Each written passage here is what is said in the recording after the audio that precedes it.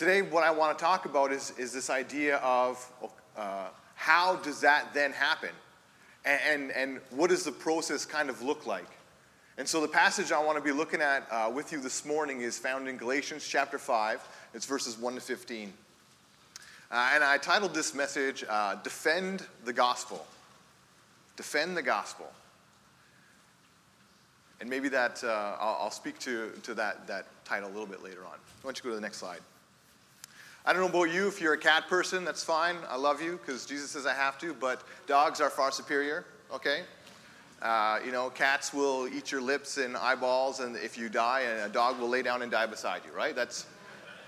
Now, I have to say that because on the other hand, I don't know if you can see this, but here's a picture of someone with a dog, and I always think of this after I let like a dog lick me or lick my face or something like that he has probably been getting to know other dogs. He probably has been keeping up with his personal hygiene. He's probably been eating at the choicest of places and drinking only the best that the city has to offer. And then he licks my face. I'm reminded of there's the passage in Proverbs as a dog returns to his vomit, a fool returns to their folly. In Stockholm, Sweden, in 1973, there was a bank robbery.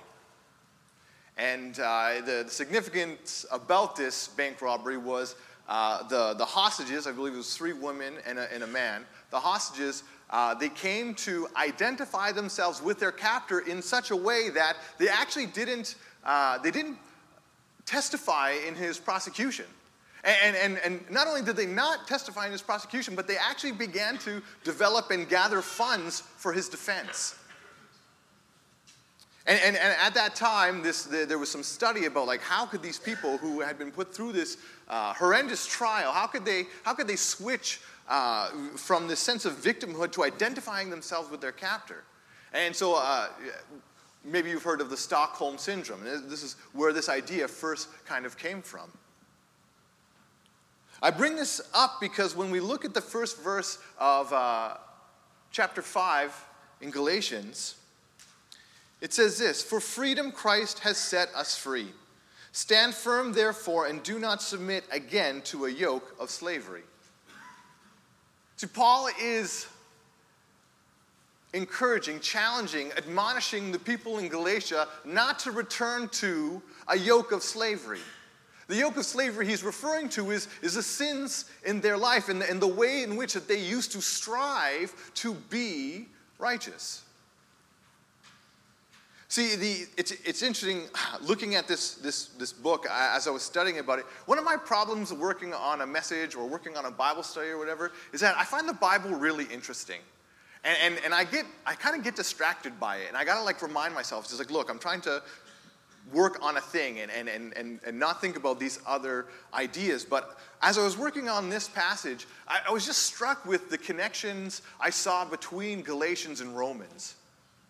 And how, like, even in this verse here, Paul says, do not submit again to a yoke of slavery. And yet, in Romans, he actually kind of expands on that idea. And he says, it's not that you don't commit yourself to slavery again. It's that you're now a slave of something else.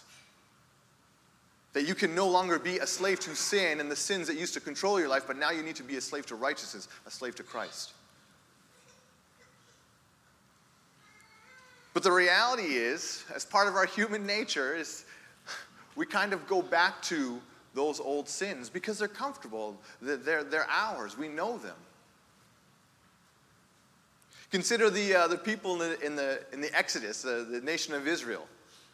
And whenever things got difficult, what did they do? You know what? Being oppressed by Egypt really wasn't that bad. We could probably go back. If we don't, we might just die out here in the wilderness. And they didn't just do it one time. Like over the course of all those years, they did it over and over and over again. And like, I don't know about you, but for me, when I read Exodus and I look at that story, I'm just like, those Israelites, they're so dumb. I'm not like them at all. No, I'm exactly like them. I'm exactly like them.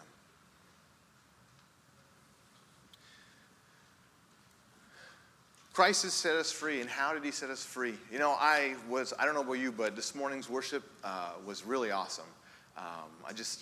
Just a sense of like God's presence as we sang those words together.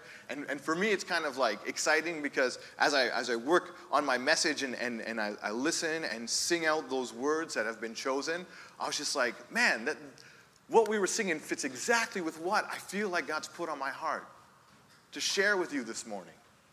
And I didn't collaborate with them.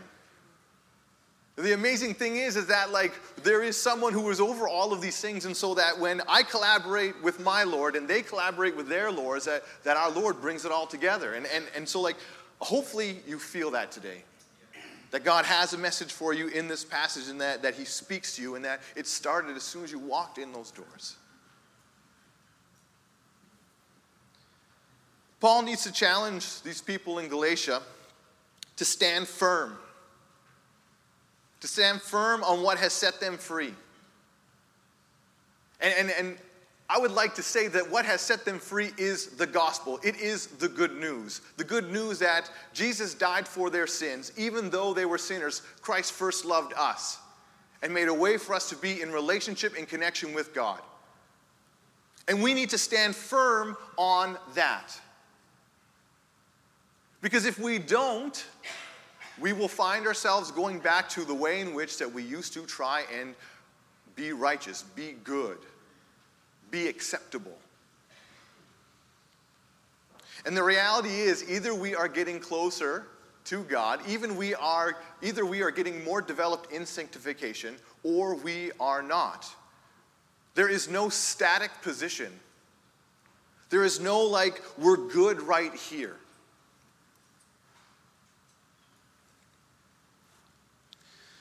In the next few verses, Paul says, I, Paul, say to you that if you accept circumcision, Christ will be of no advantage to you.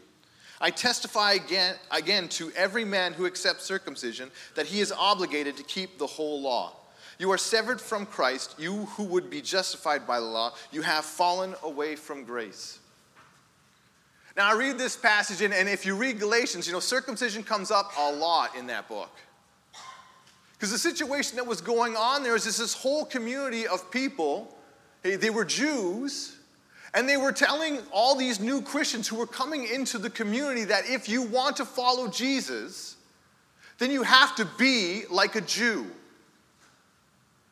But the thing is, that's not necessarily true. Because if you want to follow Jesus, what you need to do is believe in what he has done for you, to accept the gospel for you, and at that point in time, you are a disciple of him. And they were mistaking something that had allowed them to be in relationship with God, and they were enforcing it on other people, which became a distraction from the one who actually saves them. And Paul's getting mad about this. Frustrated with them about this. And we see that come out in what he says.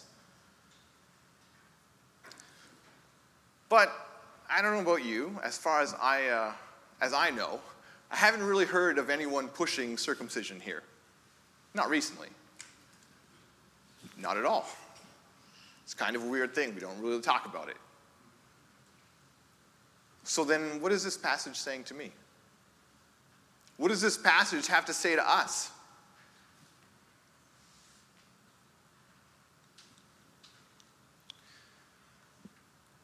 How do you pursue righteousness? How do you pursue righteousness?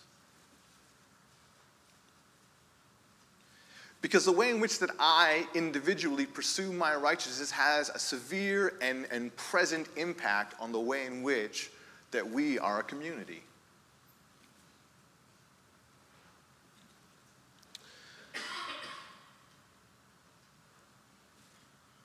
Paul kind of lays it out in a very stark way. There's a lot of good things that you can do in your life, or you can allow Jesus to be the good thing in your life. There's a lot of good things that you can do in your life, or you can allow Jesus to be the good thing that is in your life. And I absolutely believe that if you allow Jesus to be the good thing in your life, then what will come out of that can't be called anything but good. But the problem is that sometimes we look at what comes out of that life and we say that those things, those symptoms of being in unity with Christ, those are the things that we need to do. And yes, we need to do those things, but as it comes out of our relationship with God, not to force us to be good.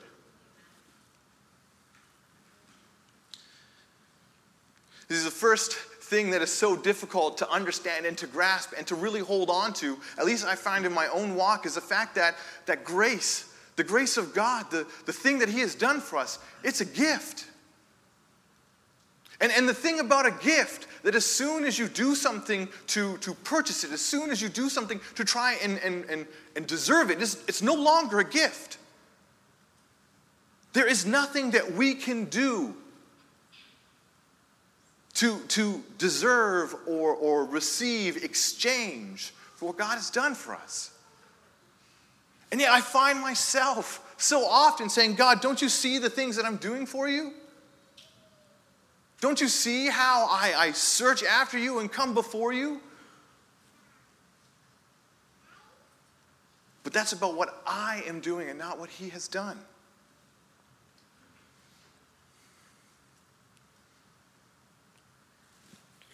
In verse 5, and good luck, Kimmy, trying to keep up with me. I don't know how you're going to do it, okay? I'm all over the place. Verse 5 says, through the Spirit, by faith, we ourselves eagerly wait for the hope of righteousness. For in Christ Jesus, neither circumcision nor uncircumcision counts for anything, but only faith working through love.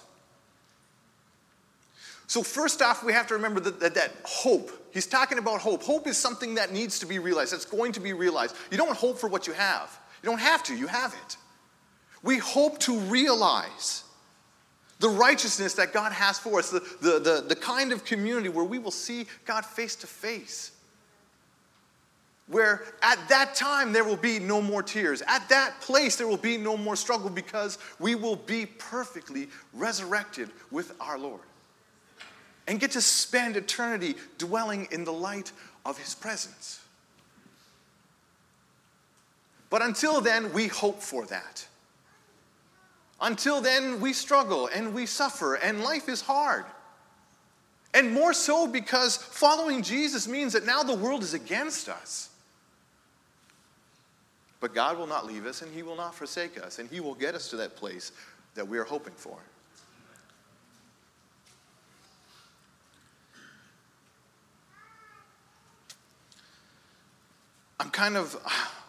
There's this profound statement here in verse 6, though. He says, but only faith working through love. That circumcision nor uncircumcision counts for anything. Look, your actions of to be righteous or your inactions to be righteous or not righteous, they don't count for anything. But only faith working through love. Only faith in what Jesus has done for you can accomplish what He wants to do. And there's an outworking of that faith that as you connect with what Jesus has done for you, when we understand what He suffered for us, when we realize the depth of our depravity and the amazingness of who He is, when we reconcile these two things, we can't help but be awestruck. We can't help but think, why would you love me? And as that process takes place in us, day by day, we are transformed.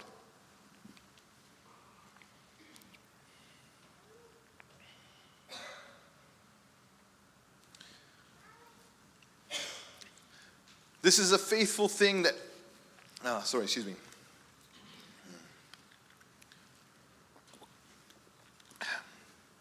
In 1 Corinthians chapter 13, there's this passage that faith, hope, and love remain, and the greatest of these is love.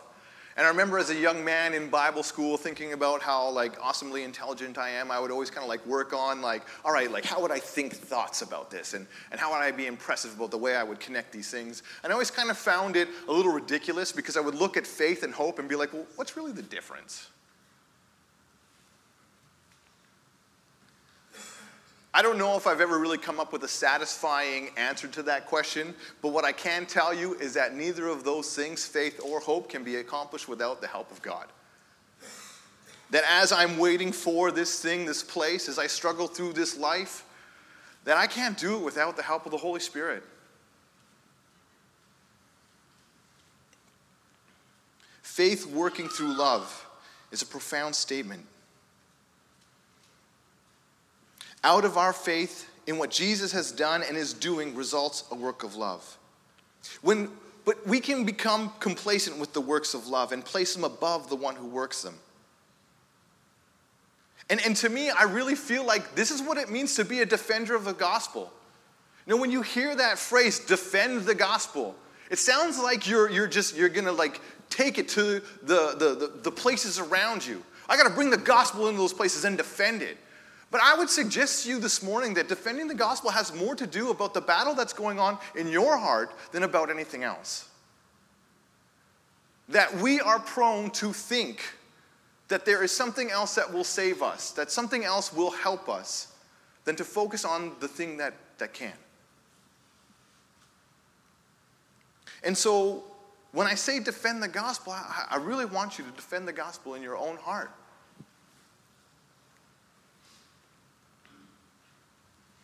As I was thinking about this, and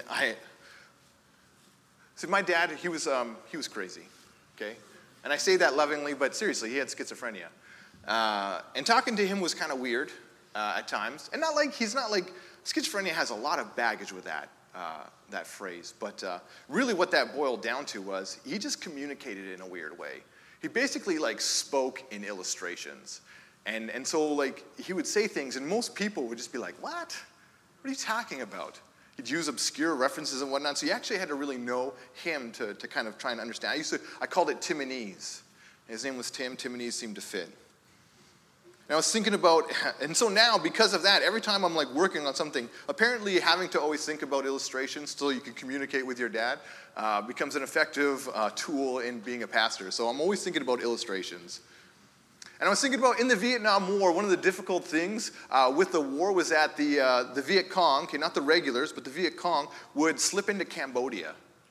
And so the Americans didn't end up fighting them in Cambodia because that was illegal. And sometimes I feel like in our lives, we try and fight the battles in the wrong places. That maybe God's doing something in our heart. Okay, God's saying something to us. He's saying, hey, you're trying to be righteous in these sorts of ways. And then we have a tendency to kind of project that on the people around us. And we need to be careful about that.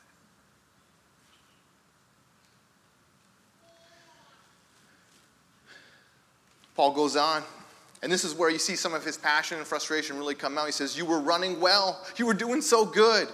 Who hindered you from obeying the truth? This persuasion is not from him who calls you. A little leaven leavens the whole lump. In this context, in this situation, what's going on, there is a community. There are easily identified people who are trying to subvert the gospel that was preached by Paul and those like him called by God to share it. And you could point to those people and say, look, that's the wrong gospel. That's inappropriately placed. There is a lie in what you are saying and in what you are believing and in what you are promoting. But this morning I want to ask you to take that question and consider it for yourself. Who hindered you from obeying the truth? Now, personally, when I hear that, I'm just like, well, let me tell you, I got a list of people who have been hindering me. But as I go down that list, I realize it's often me that's hindering me. There is nothing that anyone here can do to stop me from following the gospel, that can stop me from obeying Jesus. And we look at the way that Paul lays these verses out. Who hindered you from obeying the truth? This persuasion is not from him who calls you. Jesus said, I am the way, the truth, and the life. He is the one who has persuaded us through the cross that he loves us so much that he wants us to be in relationship with him. And that he would go so far to do that. That God shows his love for us in that he sent his son to do this very thing. Who's hindering you from realizing that in your life? What's hindering you from realizing that in your life. Maybe there is something in your life that you love more than Jesus.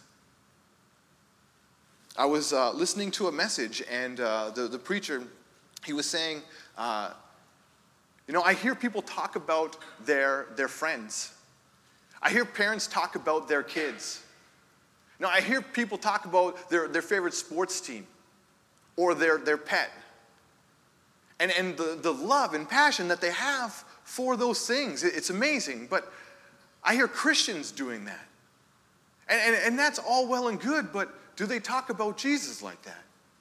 That when you talk about Jesus, does the desire and love that you have for him come out in the way that you speak about him?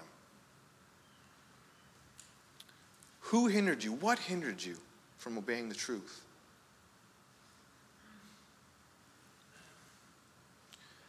I think that this begins as an internal defense. We need to defend the gospel in our heart. What is God showing us that he died for so that we can be set free from that? We need to begin that evaluation in us. I know there's a passage Jesus is preaching in the Sermon on the Plain in Luke in chapter 6. And there's this interesting kind of comparison he makes between a log and a speck. We're quick to deal with a speck and usually slow to deal with the log. The speck being in our brother or sister's eye and the log being in our own. But God's concerned with the log. He's not concerned with the other people are doing around you. He's concerned with your heart and what you have going on. And he says this, a little leaven leavens the whole lump. Hey, you guys bake bread? I don't, but my wife does, and it is delicious. When we first moved here, when we were in Saskatchewan, there's this awesome little bakery, and we got fresh bread on a regular basis. Oh my goodness, there's nothing better than fresh bread. You put some butter on that, and you just eat it. It's so good, okay? But when we moved here, well, we didn't know the French word for bakery, so we were kind of lost. We didn't realize that there's tons. So my wife set out, I'm going to learn how to bake really good bread. And it took her a little while. There was a lot of chemistry involved. She's a smart lady, and so she pieced it all together, and then there was some setbacks and whatnot, but she got a really great recipe, and way down meant, that bread is so good. I'm not really sure where I was going with that illustration now. I just got distracted by bread. A little leaven leavens a whole lump. There, we're back. The reality is that the littlest thing can destroy you. Right? Because it doesn't stay like a little thing. The snowball at the top of a mountain looks very different at the bottom. Right? And when we're looking at this little snowball, we're not thinking, this isn't an avalanche waiting to happen. This is a little snowball. If I had my hair blow dryer, I would defeat the snowball right here and right now. Not a big deal. And by the time it gets to the bottom of that hill, that mountain, whatever, it is destroying everything in its path. And that's how we got to treat those things in our life that the gospel is trying to address. That we can't just toss it away like it doesn't mean anything because it could destroy us and those around us. But that we got to hand that to Jesus. I had this weird illustration that God gave to me. I think it's from God. It's weird, and so you got to bear with me, okay? The cross is kind of like a scab. I know that's a weird thing. And it sort of makes sense when you understand the way in which the cross was viewed before Jesus died on it. That it was a gross and disgusting thing. And it's so beautiful and wonderful to us now because of what it means, because of what Jesus has done.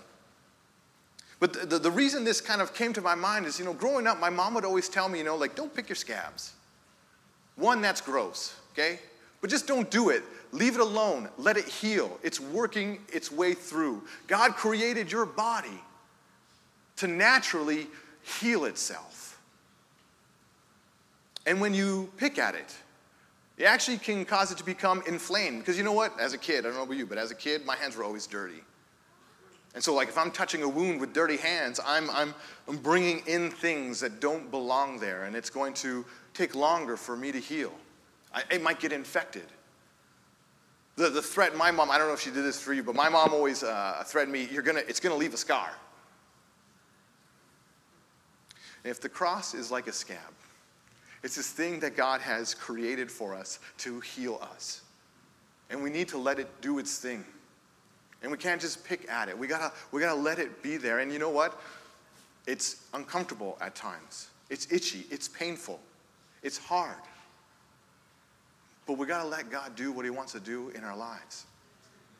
Because without it, we're gonna be left with our best efforts. And our best efforts will not get us to that place that we are hoping for.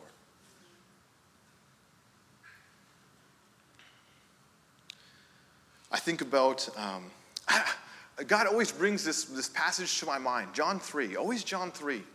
Whenever I'm just feeling, okay, God, I don't know where in my Bible I want to read today, like half the time it's John 3. In John 3, verse 18 to 21, it says, whoever believes in him is not condemned, but whoever does not believe is condemned already. Because he has not believed in the name of the only Son of God, and this is the judgment. The light has come into the world, and people love the darkness rather than the light, because their works were evil. For everyone who does wicked things hates the light and does not come to the light, lest his work should be exposed. But whoever does what is true comes to the light, so that it may be clearly seen that his works have been carried out in God. So Jesus is a light in our life. And he's trying to shine, illuminate our hearts for us to see. And it's awkward and difficult because usually when he does that, it's apparent to those around us what's in there. And I look at this situation in Galatia and I feel like there's this group of people who are saying, and they're handing out flashlights, saying, here, use this light. And to the point where like they set up this whole wall of floodlights and they're just like, look, this is what you need to see in your heart to be righteous. But you know the thing about a wall? When you put it between a light source and what you're trying to look at, you create shade. And so when we try to add things in between us and God, we create darkness that we can't see into. And what the writer of the Gospel of John is saying is that like oftentimes we do that because we don't really want to see what's in the dark. We don't want to bring it out because you know what? We kind of like the stuff that we do. We don't really want to give it up. But it says if we want to be in relationship with Jesus, then we need to step into that light unhindered. We have to trust that God loves us, that he wants the best for us, that he will do nothing to harm us or destroy us or shame us, but that he is trying to lift us up. And it's a scary thing. It's a scary thing, but we don't have to do it alone. He is with us, and we have one another. Hopefully we have one another. Verse 10, he says, I have confidence in the Lord that you will take no other view, and no one who is troubling you will bear the penalty, whoever he is. Paul's saying some strong words, and a little bit later he's going to talk about chopping, and it's an awkward thing to say. But the thing I want to really point out to you here is I have confidence in the Lord that you will take no other view. He's saying, look, it's not on me to convince you of how wrong you are because I know God will. I don't have to trust you for your sanctification. I can trust God for your sanctification. I had this really difficult thing in my life where I was discipling one of my brothers. And it was an amazing experience in some senses. It took years where we're sitting and talking about God and who he is. He grew up in the same household I did. He knew the stuff that I did, I thought. But he had this view of who God was. This view that allowed him to do whatever he wanted. And I remember there was one specific night. He'd come to visit us and we were staying up late talking. And he's trying to like tell me, well, you know, like if God is really God, if God is really good, then he will essentially let me do what I want. Then he won't allow for all these bad kinds of things that happen in this world. He will just immediately take those things away if God is real. Because if he's anything other than those things, then I want nothing to do with him. I saw in that moment all the work and the walking alongside my brother that I had done, all the pleading with him that I had done, I felt as though it was all just slipping away. It was really late, and at that point in time, I just said, okay, well, I guess. We went to bed, and the next morning, he got up early and he went home. I didn't see him again for another 6 months. But I didn't have to have confidence in my ability to convince him of what God was doing in his heart. I could trust God for that. It's so hard to remember that God is in this moment. That I was talking to a mom who's worried about her daughter and whether or not she's going to remain as a part of their family.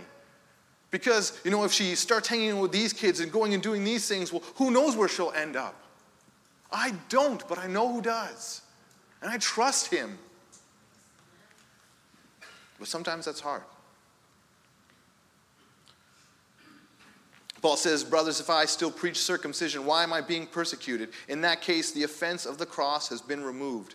I wish those who unsettle you would emasculate themselves. Whew. Anyone that doesn't know what emasculate means, in this context, you can look it up. I'm not going to talk about it. What's the offense of the cross? What is offensive about the cross? We're in this situation in our province right now where there's this whole conversation about whether or not it should be shown at all in public spaces. What's so offensive about it? It says this: there is nothing you can do that is good enough to get you into a relationship with God. Nothing. Everything that you do is broken and gross and dirty. And how is the cross lost from us? How can we lose what it is? Because the cross it says that offensive thing. Look, there's nothing that you can do. But it also, in that moment that it says, but I love you so much that I will do everything to bring you into connection with me. So it says these two things, and you can't have one without the other. We can lose what the cross says, both that offensive nature, but also that loving statement, when we try to achieve the results that's promised through it. When we try to earn it by whatever we do.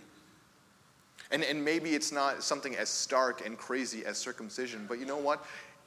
For me, I find myself sometimes as a pastor looking around and being like, how come people aren't as holy as me?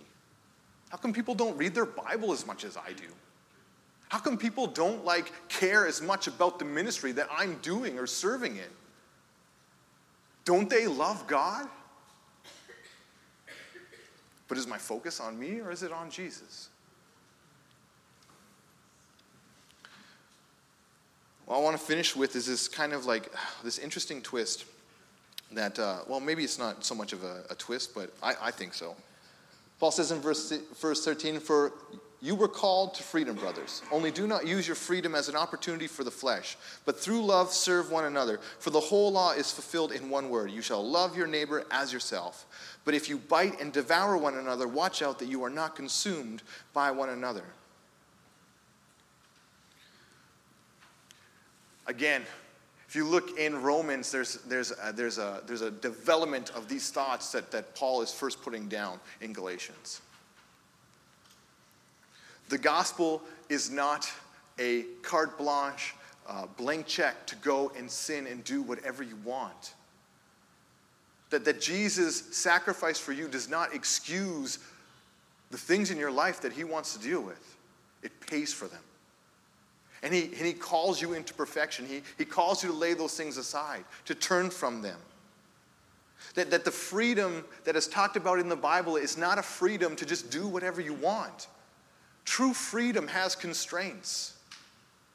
I'm not free to just take off and fly.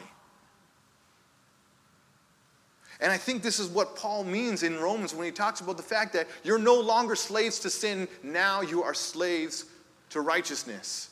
And in righteousness you have a freedom to live life as it was intended to be in relationship with God. And then he starts talking about the community. And he says, you need to love one another. You need to care for one another. That out of our relationship with God, that when we understand what he has done for us, we can't help but let that pour out on those around us. And he gives another example. He says, but if you bite and devour one another, watch out that you are not consumed by one another. So here's two pictures of community. One that's biting and chewing on one another and becoming smaller and weaker. And the other is one of love. Have you ever walked into a church and just thought, man, this is a place where people love each other? There's a lot of famous churches. A lot of churches that are famous for the theology that they expound, the ministries that they have developed, how they have reached and touched the world. How many churches are known by the way in which the individuals who comprise it love one another? Because that seems to be pretty important to God. Jesus says, one of the last things he says to the disciples, it's by your love for one another. It's by your love for one another that people will know you're my disciples. We need to preach the gospel, absolutely. But the proof of the gospel is the church. And so if we preach the gospel, but we don't have love for one another, then how do people know that it's true? There is something about the unity and the love that we have that has an effect and impact on the world around us. That there's something about when we come together and we love each other and we care for one another, that we are defending the gospel in our hearts and in one another's hearts. That against that, the gates of hell cannot stand.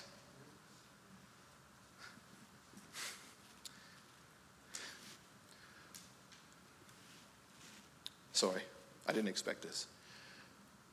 I look at the city around me, the community around me, and I can't help but think that there are all these people who want the kind of community that only the church can provide because of what Jesus has done for us. And they're just missing out because we can't seem to figure it out. So I want to challenge you to defend the gospel and let that begin in your hearts. Let's pray. Father God, I don't know what you're doing today, but I know I trust you and that you are good. I pray and ask that you would reveal to us the things that have been hindering us, the things that we've been throwing up in front of you because maybe we're afraid or we're scared. Maybe, God, we just don't know and we've never thought to ask what you want. And so, God, I pray and ask that this morning that we would walk from here, not just convicted of a message, Lord, but that we walk out of here wanting to see your will be done, wanting to see your kingdom be built, and that let it begin with us, God. So, Lord, I pray that you would give us wisdom. I pray that you would give us discernment. I pray and ask that you would send others alongside us to encourage us, to walk alongside us, to love us the way in which that you have loved us. Because this pleases you and it glorifies you. I ask these things in your name, Jesus. Amen.